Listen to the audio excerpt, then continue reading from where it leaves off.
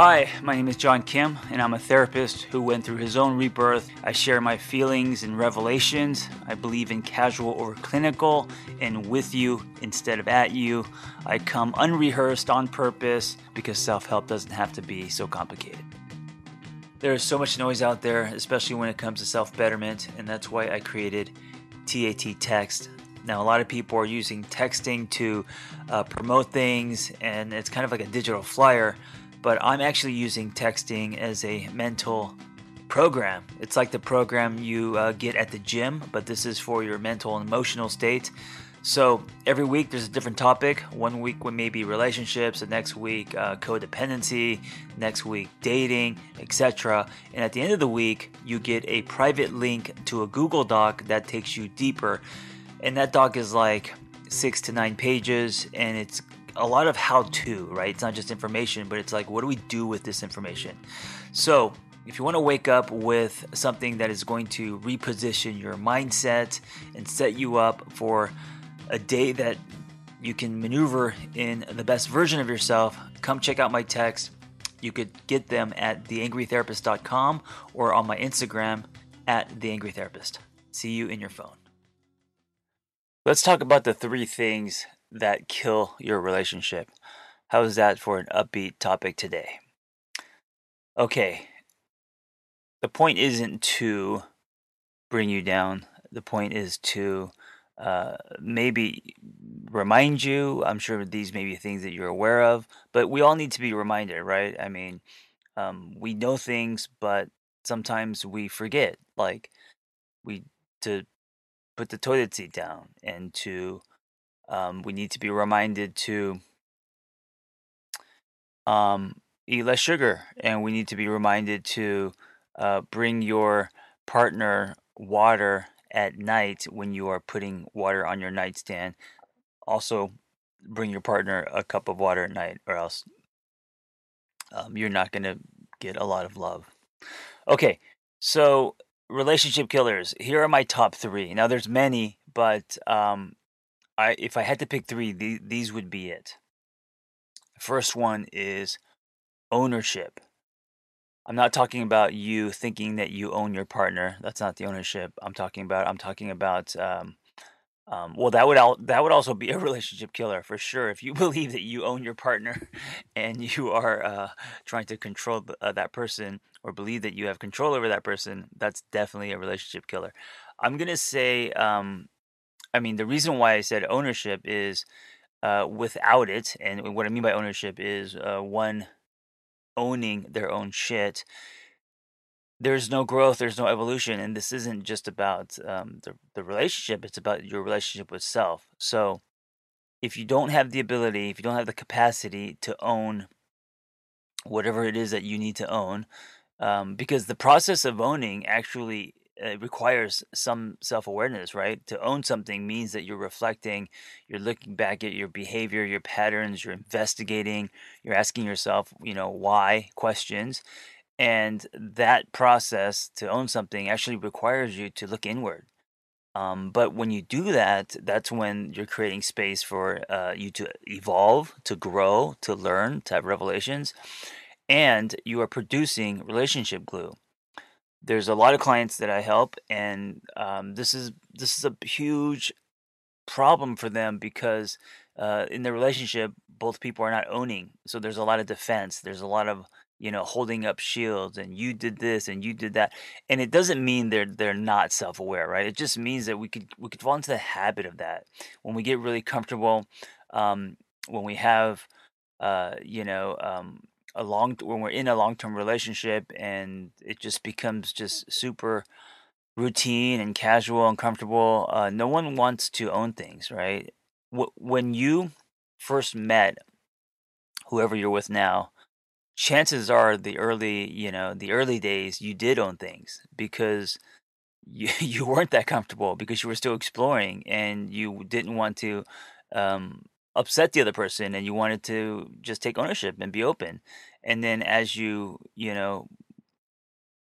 built something and it became more comfortable, and you start to leave your socks on the floor and stop doing the dishes and all of that. Um, Taking ownership just kind of took a back seat, and maybe it was just easier to say, well, what about you? You know. Anyway, the inability to take ownership is a relationship killer. Okay, number two, I'm going to say is resentment. I coach many people who have resentment toward their partner, and it can really become a crowbar, you know. Now it doesn't mean that you don't have the right to be mad, right? I mean, we all get angry at our partners, and there are things that they make mistakes or they've hurt us, and all of that. But if we don't process it and we're holding on to it, they become pebbles in our shoe, and um, we end up pulling them out. So we keep it in the back pocket, and we end up pulling it out when we're fighting. We use it as leverage. Um, the more you have resentment towards your partner for whatever reason, the more they're going to annoy you. Like the more resentment you carry, the less empathy you will have, the less compassion, the less understanding. So what resentment does is, it doesn't create that kind of canvas. It doesn't create that kind of space where love is open, and you are seeing your partner through an empathetic lens. And there's holding. Holding of someone's story and heart, and there's championing, who they are and where they are, and all of that. If you have resentment, all of that is really hard to do. And if that is hard to do, then, what is your relationship going to look like, right? It's just going to be a lot of white knuckling shit. It's going to be just tolerating. It's going to be a lot of going through the motions instead of really fully loving someone. Also, when you have resentment, chances are you're probably not enjoying yourself in the bedroom. You know, when you are angry at someone, it's really hard to have sex with them.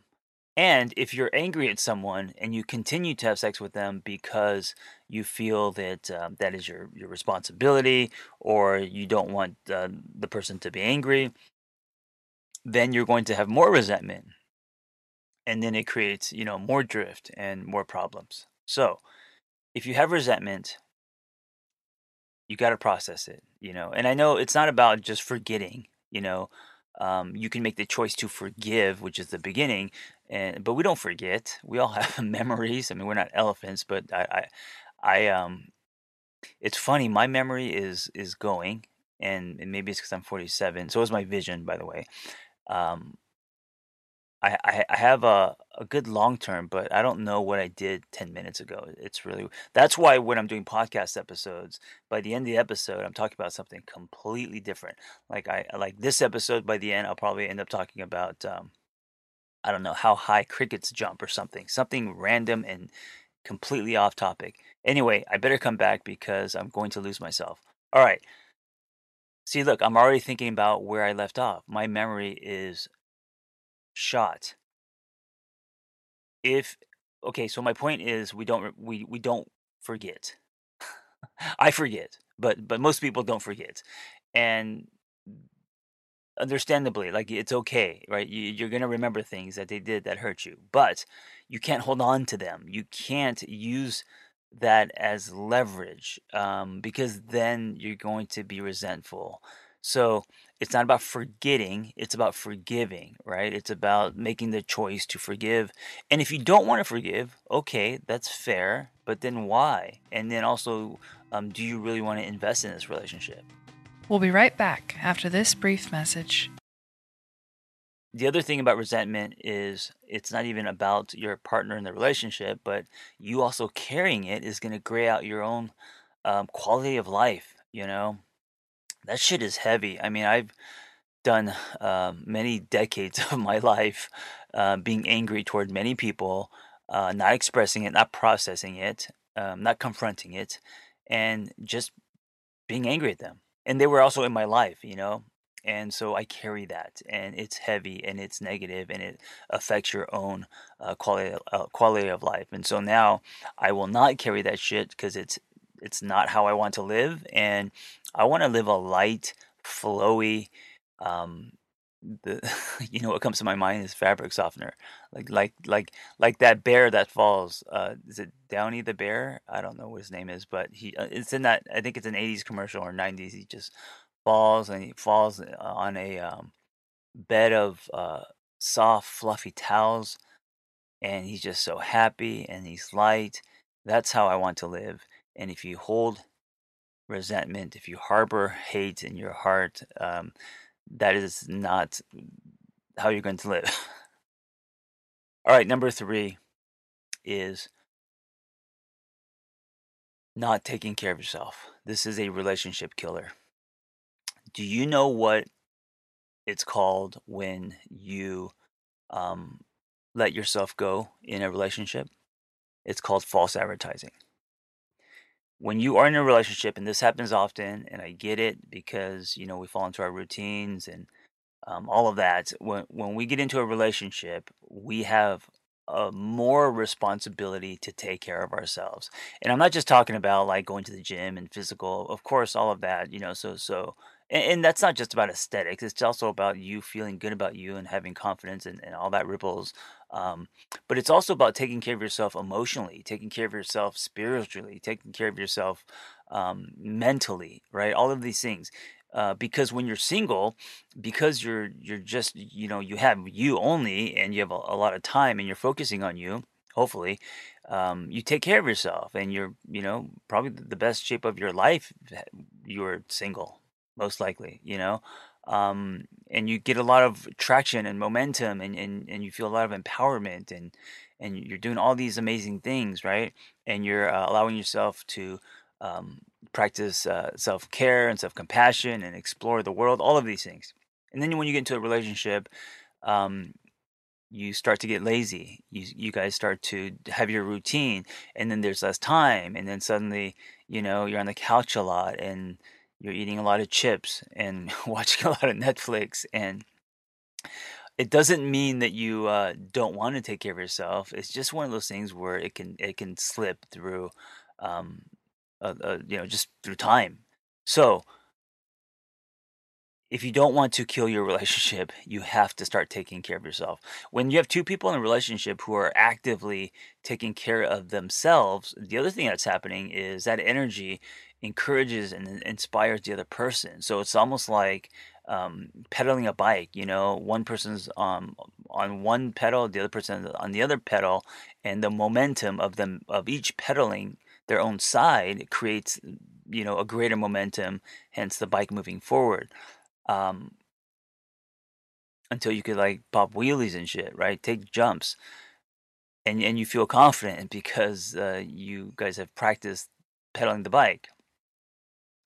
If you don't practice self care, then people start to drift. Why uh, she fell in love with you is faded or forgotten. Why he thought you were so attractive um, isn't really there anymore, and you could blame it on time and people changing and age and all of this, but no, ultimately it can be people just not taking care of themselves. So that is really important, and ask yourself, are you right now taking care of yourself like you did when you were single, or like you did when you were maybe in other relationships? If not, why are you not? And can you make that a priority so it doesn't um, continue to kill your relationship? Those are my three relationship killers. And if you are thinking, "Shit, I do this or I don't do this," it's not about blaming yourself or bashing yourself. And it doesn't mean that your relationship is in trouble. It just means to be aware of these things, and hopefully there are things that maybe you want to start working on. All right, thank you for listening. If you like my random dialogue, I hope you hit subscribe so you know when the new episodes are up. And again, I try to keep these short, about 10 to 15 minutes. The whole point of these is to kind of put self betterment into a shot glass, bring it down to street level, and come as I am and try to talk to you like I'm sitting across from you at a coffee shop. Okay, be well. Thank you for listening. And just wanted to remind you of the TAT Lab. live Zoom groups run by my team of therapists and coaches, and it's been pretty amazing. So we have groups from codependency to, speaking of relationships and how to relationship better. Yes, I used the word relationship as I used that term as a verb, relationship better. Yes, I did, and it's okay. Um, Also, addiction. Also, um, a book club, like all sorts of meditations, and it keeps growing. So, click on my bio link on my Instagram at the Angry Therapist, and I will see you in the lab. Listen, if you are great at helping other people and you have a passion for that, and you want to find personal freedom and level up the skills you already have, it's time to become a life coach. When I became a coach, there was nothing like this out there. And so I developed this coaching training program alongside Noel Cordeau, Journey Coaching. That's JRNI. And it is amazing. It's 100% live. It's everything that I wish I had when I was starting out. Meaningful, evidence-based education, real people, real community, lifetime support, and business development. ICF certified. Just go to theangrytherapist.com, my website, and click on Become a Coach and explore the Journey Coaching Intensive. See you in class.